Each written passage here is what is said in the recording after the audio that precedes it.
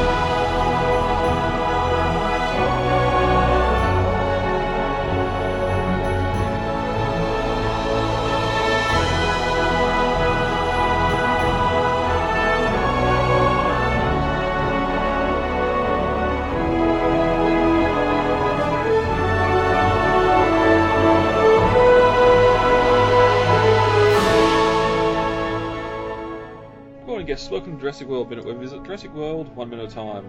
Move over Tony Stark, introducing Master Mechanics Gray and Zach. I'm Brad. I'm Dave.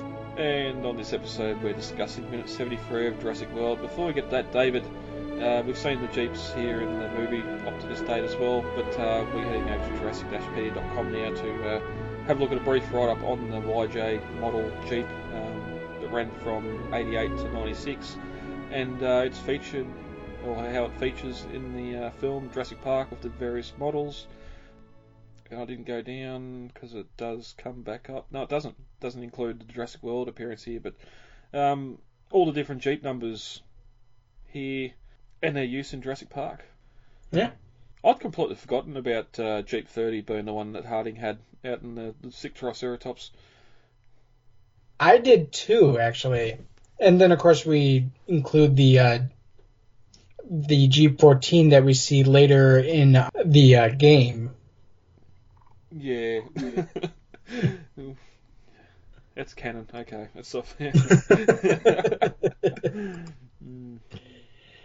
Yeah, the Jurassic Jeeps has pretty much been an icon of the Jurassic Park franchise, even going as far back as the first novel. I know that the fandom has their own dedicated like motor pools dedicated just to the Jeeps and the other building the other vehicles and stuff. The Jeep is something that I've really always wanted, even if it's not like Jurassic, like an exact replica. I've always kind of wanted like either a jungle green or like a red one, remove the doors, have the soft top available, beef up the tires, stuff like that, you know? And we've mentioned it before with fan vehicles and that sort of stuff. It could be possibly one of the simplest things to do without going full screen accurate, turning these numbered Jeeps. Just it doesn't even have to be a 92 or 93. It could even people do it with new Jeeps. Just any sort of light colour, white, grey, sand beige, although I don't think they continue that colour after this model. But, no, I don't think they did either. Yeah, but just having a light coloured paint Jeep with the red stripe and even not the number, but just the Jurassic Park sticker on the doors, instantly recognisable anywhere. Yeah. And that's something I've always wanted to do too, is like stick the decal on the hood and the doors, even if I do make the doors removable. But weather in my area can be unpredictable, to say the least. Yeah, just the cost to buy one, find one that hasn't been rusted out because it's been in the snow or that sort of thing. As we can see here, in this minute, John Hammond must have had one hell of a rust prevention program going for his vehicles. Well, I mean, like, I priced one when I was looking for a new car. I eventually went with like a Chevy Cruze just due to the availability of parts.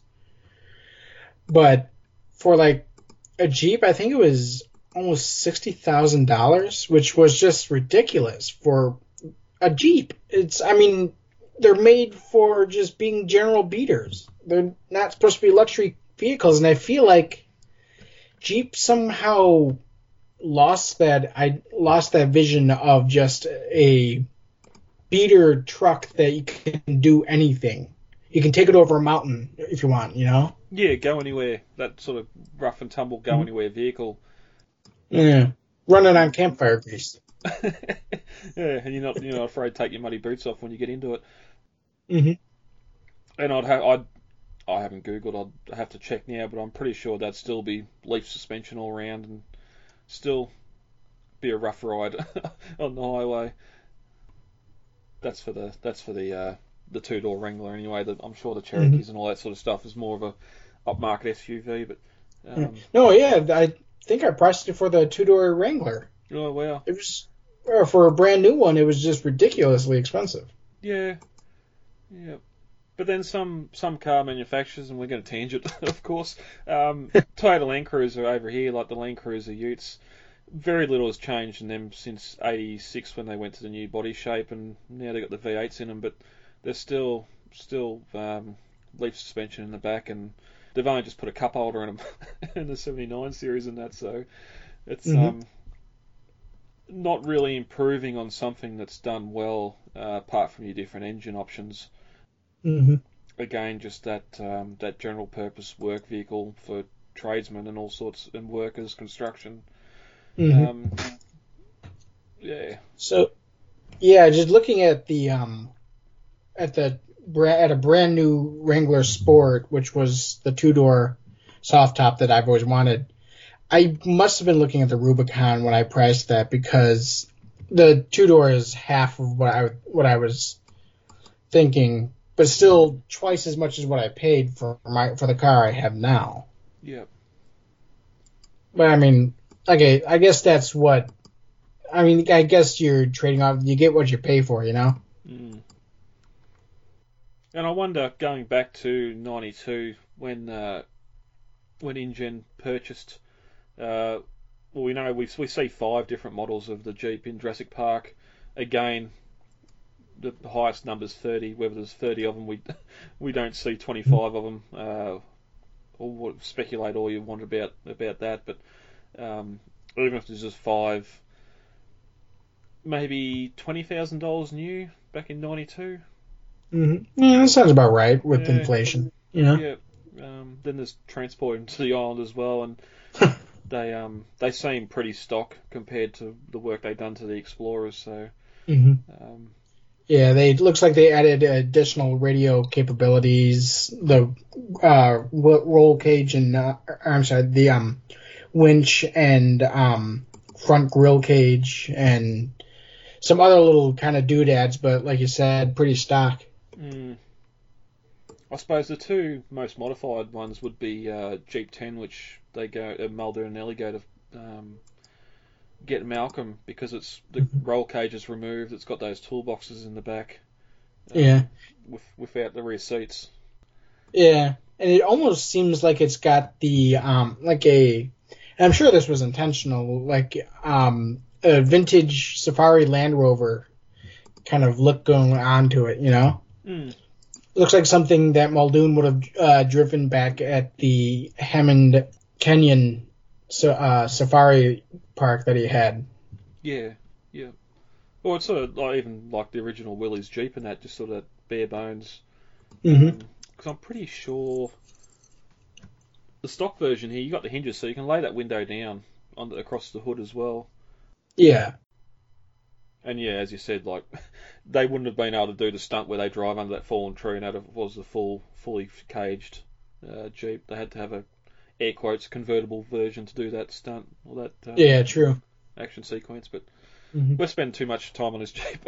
Head over to Jurassic-PDF.com for the write up on the Jeep here. Its use in Jurassic Park. Again, head over to the motor pool, Jurassic Park motor pool as well. If you ever thought about getting a Jeep done, head over there. They've got all the resources for where you can buy the parts, or most of the parts, if you want to go full screen accurate, or just your basic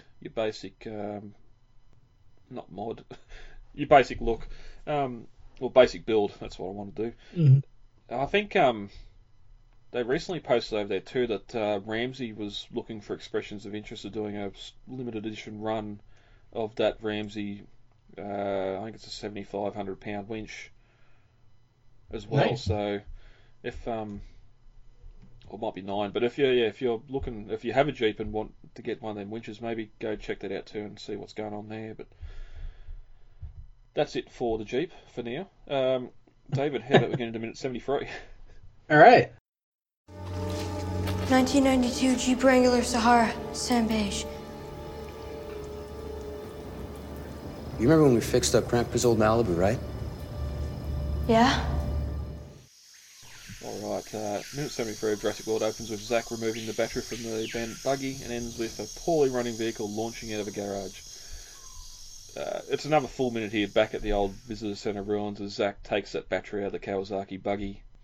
Again, seemingly product placement here because we can see that Kawasaki sticker on the front of the battery, so I'm guessing they'll given these buggies for the film. Still so bugs me because there's no way that Kawasaki battery is going to be able to power a motor vehicle of any kind. Full-size motor vehicle, you know? Yeah, there's a little thing called cranking amps, and just we'll have to go back to the stats. I think it was a twin cylinder motor, 750cc motor that's in that buggy, which wouldn't have a lot of compression compared to an old 6-cylinder 4-litre petrol engine in the Jeep that hasn't ran for 20 plus years. That's without. Yeah, we'll get there. We'll get there. Gray's holding a seemingly blue toolbox here, which I'm guessing was in that buggy because if anything coming from the visitor centre, it should be old and decrepit and showing its age. You can only sort of see the handle is hanging on, not the rest of it. So not quite sure there. But they hear a whoosh off in the jungle, and it gets both their attentions. They look about the foliage, but can't see anything. Zach asks Gray.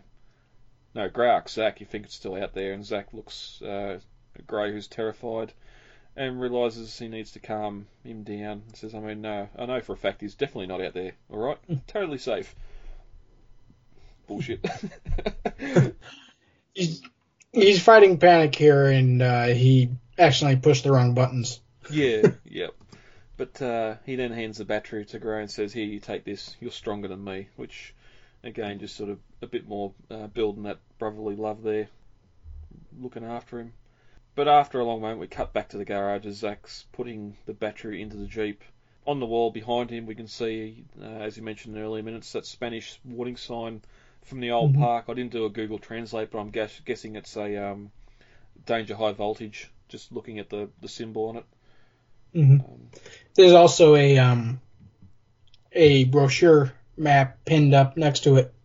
There is, which is completely left field, and it's a completely different size to what we see the brochure maps in both the prop remakes and what we see in the back of the Explorer. So someone's got a larger version of this. Being in the garage, I would have preferred to see either a topo or even just a map with the roads, the maintenance roads or something on the park. Yeah.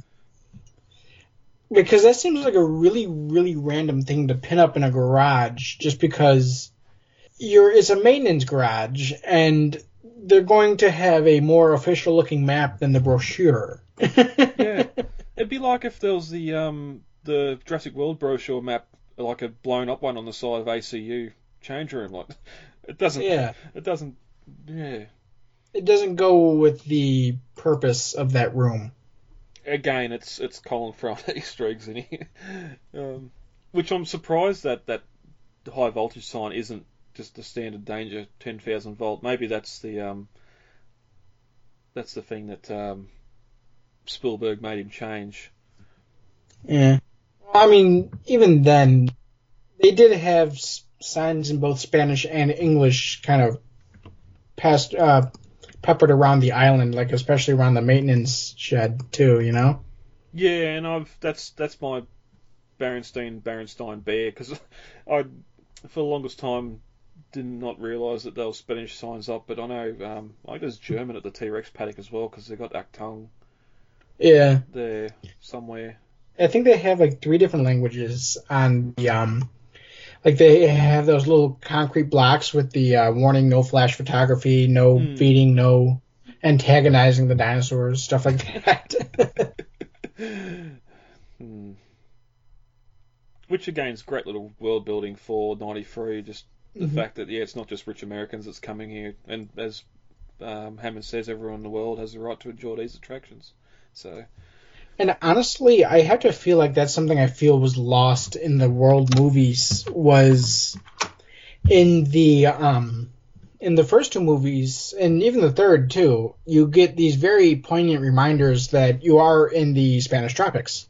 You have a high amount of Hispanic people in the movies. You have a lot of Spanish spoken that's besides English. You have Spanish songs in the background. You know? And I feel like that's kind of just lost with Jurassic World. It's like, oh yeah, this is just a little bit of Florida suddenly found its way like 120 miles off the coast of Costa Rica. You know? And that and we brought this up at the start with the whole ferry thing and visitors coming through Costa Rica. Claire's all about the numbers and that we see in the flight to the Indominus paddock between her and Masrani. She's talking about the numbers and he's talking about if the dinosaurs are having fun or guests having fun. If she's in charge of recruitment or HR, maybe when the park opened they were using locals to as work employees in the park, but realised that wasn't working or something, because you think the bottom dollar with guest numbers down, they'd be sort of trying to find as cheap a labour as they could. Yeah, and that's another thing though, is that you would expect to find a lot more Hispanic workers in this park, and it seems like it would be extremely expensive to house and maintain the general upkeep of having an almost all-American workforce in the middle of the tropics. Well, especially when locals could be just either have a underdeck section of the ferry where the locals are ferried back and forth, or have their own crew ferry that may be a little bit quicker going back and forth, or even a plane or helicopter, whatever else. Well, I mean, again, going back to the first movie, they had an employee-only ferry, so presumably Hammond would have ferried people who were working both on Isla Nublar and Isla Sorna from this ferry back to maybe some kind of employee camp back on the mainland, because that's where the boat was heading to, you know? Yep. And also we have seen there's one or two Hispanic workmen on the island. We've seen the first guy that gets it in Indominus Pen, not to race judge, but he seemed to be a Hispanic, so there's a couple around, but you'd think there'd be a lot more. Yeah.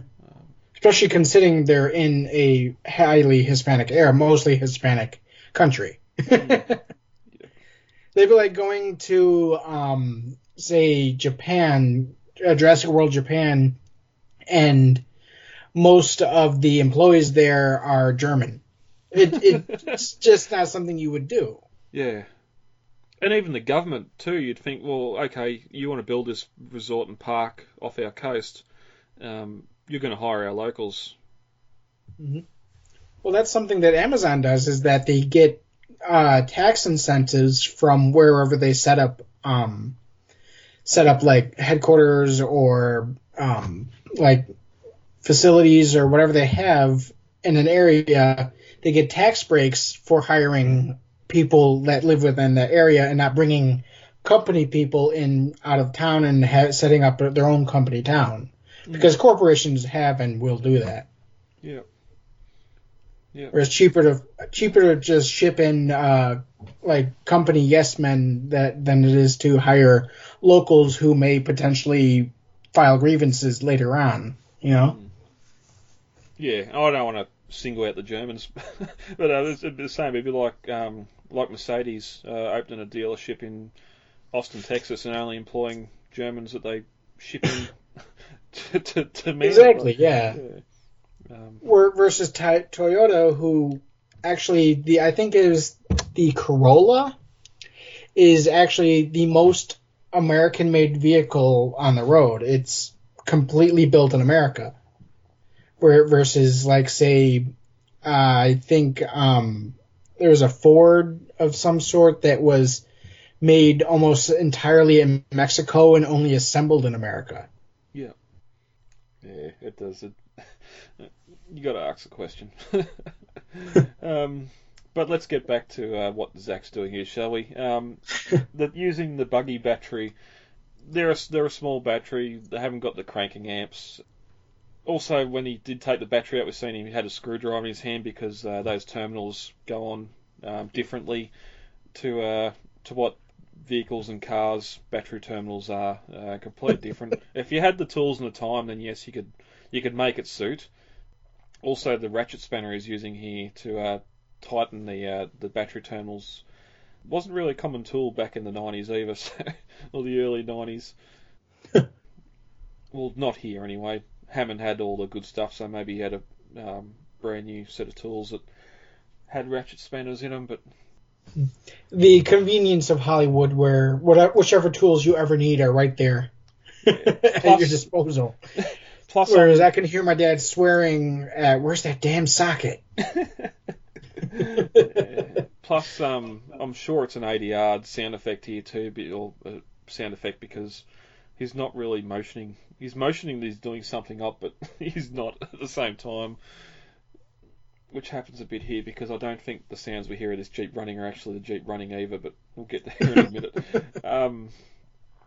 As I said last minute, I would have loved to see him actually take some fuel from the buggy also. The novel adds the spark plugs and that sort of thing too. If you're going to attempt to start this thing after 20 or so years, spark plugs would be out, you'd be checking the cylinders for make sure the pistons aren't seized. You'd be doing a lot of stuff. You'd be pouring oil in through those spark plugs just to lubricate the top of the cylinders. Well, I mean, you'd probably need oil in general, you know? Well, in the novel, when Owen and Claire get on the scene, it does mention that there's oil on the floor, so whether they change the oil in the novel as well. But yeah, same thing. Oil sitting in a sump pan for 20 plus years is no good. They're not going to get that thing back. They might get a star, but they're not going to get it back to where they want to go before it cooks the engine. But yeah, brake fluid, all that kind of stuff. Yeah, brake fluid turns to water, breaks down and doesn't work anymore. I mean, the only thing I could think of on here that would rot, that probably wouldn't in the environment that it's in, is the tires. Just because it's a tropical environment, it's not getting the freeze-thaw effect that you would in, like, Minneapolis or something. Yeah, that's it. Looking at tyres, I know on our farm that we sold back in 2013, we had an old caravan camper, RV, whatever you want to call it there, that had been there for 35 years. It had been jacked up and the tyres hadn't been in contact with the ground. They'd had the weight taken off them, but they're still open to the environment. And when we moved, we pumped the tyres, put air back in them, and towed it about 12 miles down the road to another property where it was stored. And those tyres held up. I wouldn't go driving it down the highway to interstate because 30-year-old tyres without having any weight on them. But I can see, yes, in the right conditions, I can see the tyres still being intact. It's on a concrete surface, so they probably wouldn't rot as quickly as if they were outside. We mentioned earlier that it's possible the roof only recently was blown off, so you're not going to have the water. And the door had been shut before they had actually went and opened it, you know. So it was in an enclosed garage. It wasn't like the door had been open the whole time. Yeah. But in saying that too, you see a lot of times barn find videos on YouTube and that where they find old cars that have been in barns and that for 20, 30 years, and yes, tyres are flat, they're cracked, they're split. Especially if you got rodents, which we know from the novel they had a rodent problem on the island. That was another thing I was going to bring up, is how my dad is actually restoring his first motorcycle. He had kept his, actually I think it was a Kawasaki motorcycle. But anyway, he had kept it in our barn for since probably 1984, and it hasn't been ran. We know for a fact that the engine needs a complete rebuild. The seats were leather, are completely cracked and chipped. The tires need to be entirely replaced. And my dad is suspect that there's probably a rodent nest in the gas tank from some point. So that's another thing I was going to bring up is you would think that animals would be living inside the chassis at this point, you know? I know for a fact that a lot of, like in the winter, they tell homeowners car owners that keep their vehicles outside, keep an eye out because cats will like to crawl into the inside, like the engine, not the engine block, but where like the area where the engine is to kind of get remnant heat off the engine. Yep. And will fall asleep there. I know people who have started their car and accidentally cooked squirrels inside on the engine. One of my friends, he does a local kids school bus run. He's got the school bus parked at his house, and and one morning he started the bus up and the cat was in there, and the cat lost its tail that morning. Oof. And lost a bit of fur as well. But same thing. That cat won't be doing it again. But he's got 2 hours, and he actually goes there and bangs on the rear panel, the rear hatch at the motor if there's a cat in there to scare it off before he starts the bus. But like the novel mentioned that there was possums living on the island, and a vehicle abandoned like this is a perfect possum nest sample, you know? Well, one of my last cars, it had been out in a paddock under a tree for 12 months, and of course the rats had got in there and hadn't done anything to the seats or anything, but gone straight into the heater box and filled it full of hay and straw and nesting in there. And that's only 12 months, and I know too.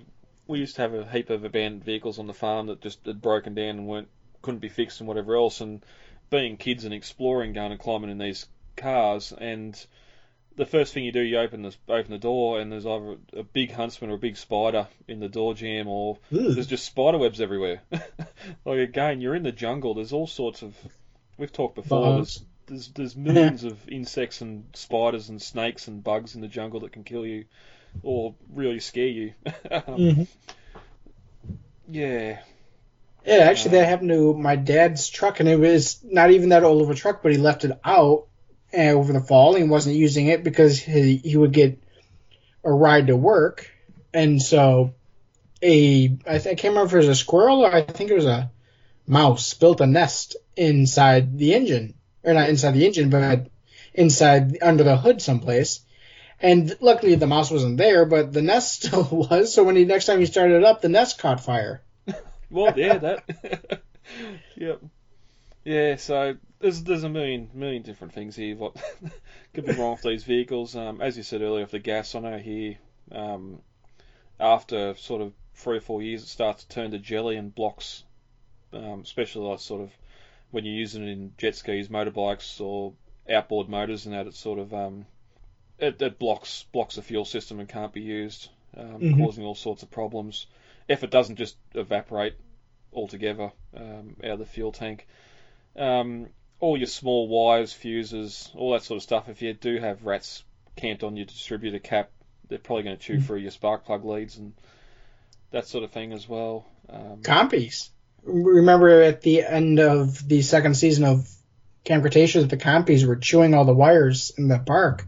Remind me when we get the DPG saying that compies were on the island because they caught a liftover on the boat from Sauna. Is that Jurassic World era, or did they do that back in 93? I think they did that back in Jurassic Park era.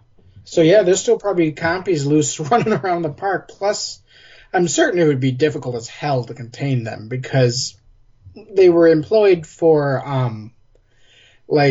defecation cleanup, and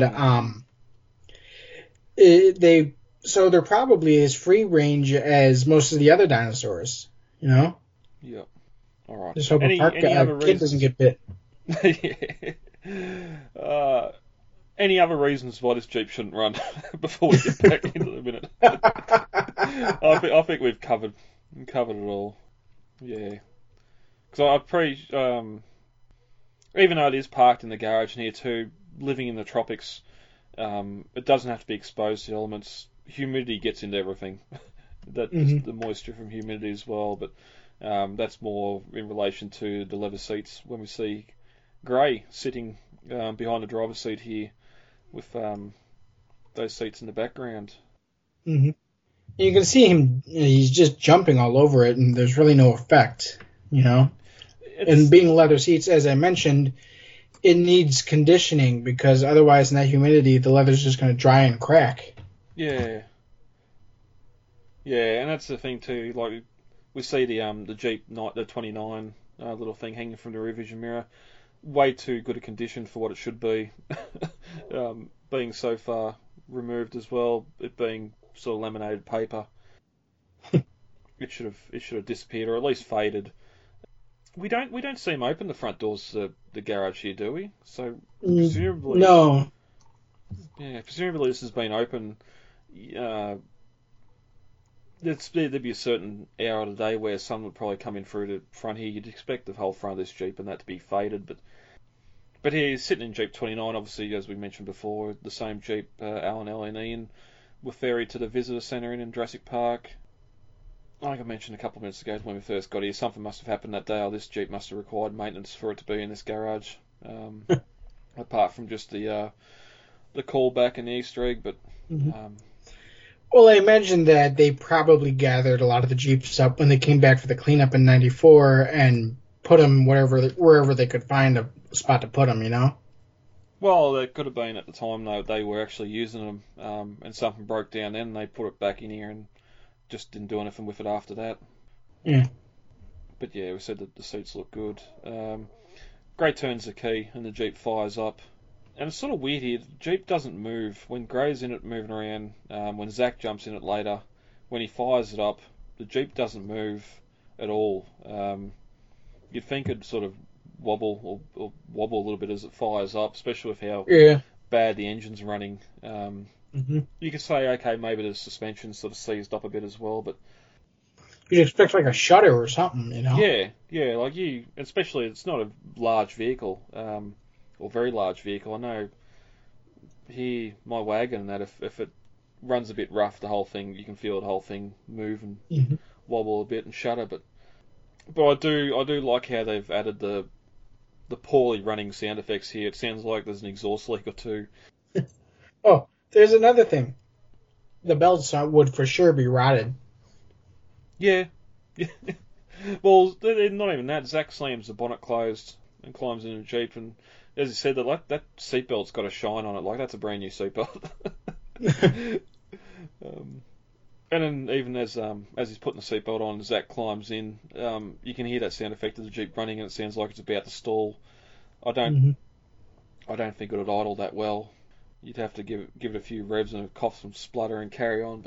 But, I'd imagine though that the seatbelts being vinyl would probably hold up more than most of the other things in this Jeep. Like, we can see the laminated pass, the Jeep pass, and the hanging from the rearview mirror. That's laminated, so that's gonna stay there. It might fade a little bit, and the plastic might frost over a little bit, but in the right conditions, it's not gonna be that bad, Yeah. Again, it just depends on moisture and that sort of stuff. I've seen seatbelts that have got moss growing on it, but that's because they got wet. Grey arc, Zach. I thought you failed your driving test, and Zach smiles. Only the driving part. To be fair, I failed my driving test just because I forgot how to park up a hill. I forgot which way to cut your tires. Well, I was the opposite. I passed the driving part. I failed the theory part of it because I rushed it. But I suppose we do need that little mention that he does know how to drive, or he's at least taken some lessons. Which you'd think. I know over here the general trend now is all the cars have automatic transmissions. You have to get some models specifically ordered for manual transmissions. I know a lot of driving instructors too. The first lessons you go around in they actually take you into automatic, so changing gears, learning how to change gears with clutch and using the stick isn't on your mind while you're trying to deal with traffic for the first few lessons anyway. So I suppose the way he takes off, he just drops the clutch. But Zach puts his seatbelt on and revs the engine and sort of has that look on his face. And again, as he's revving the engine, the Jeep's not rocking at all. It's just sitting there dead still. So I think for the video camera to be picking up their dialogue here, I don't think that engine's running at all. It's just something's been added later. And as the minute ends, we cut to behind the Jeep as he floors it out of the garage and the old tyres squeal on the concrete floor. So even though it's not running the best, it's got a bit mowing down the grass as he... And again, that high grass around it that should be around the whole building. We get it here finally at the end, at the rear, but not at the front, unfortunately. And Claire says that road leads back to the new park. What road? Well, the only road I see is the one Zach and Gray are creating. Well, the gap between the trees where the road once was, it sort of again reminds me back to the Lost World novel where they're following what the road is on the map on the GPS, but it's tight on both sides. Which I suppose the whole taking the Jeep, we could have just had the nostalgic trip here of being in the garage with these old Jeeps. There's no time crunch. They're just trying to get out of the area and get back to the park. Yeah. As you said, we know later that Claire says that. Is it Claire or Owen? One of them says that road leads to the park. We didn't have them walking down the road earlier, so they could have just come out the end of the garage and said, "Look, there's a road. I bet that leads back to the park or something," and start following that. Especially since the rest of it was cut from the earlier sections. But interestingly, we get in the concept art. We get to see Zach and Gray. They are looking at. They are in the old visitor center, and they can see. They must be standing on a hill or something because they can see back to the new park. Yeah, it looks like it's looking out the front of the damaged roller door or something on the garage, or a wall with a hole in it or something. Even, again, that map on the wall, if that map showed the roads on the island, they could see, hey, look, this road here goes back towards the park, we can follow it. But then we're going to get into the next couple of minutes where they need it to get through a gate as well, which I've got a bit to talk about when we get to there as well. Again, the attempt at nostalgia and failing completely, but we'll get there. No, that's it. Anything else on 73 before we get into the novel comparisons? No, I think we're good. Well, that's the end of the episode then, because Gray starts a Jeep as per the film. Nothing new to add there. So that's it for the garage until a couple of minutes' time when Owen and Claire find it. But that's it for 73. Dave, anything else before we get out of here for the day? No, I think we're good. All right, lovely.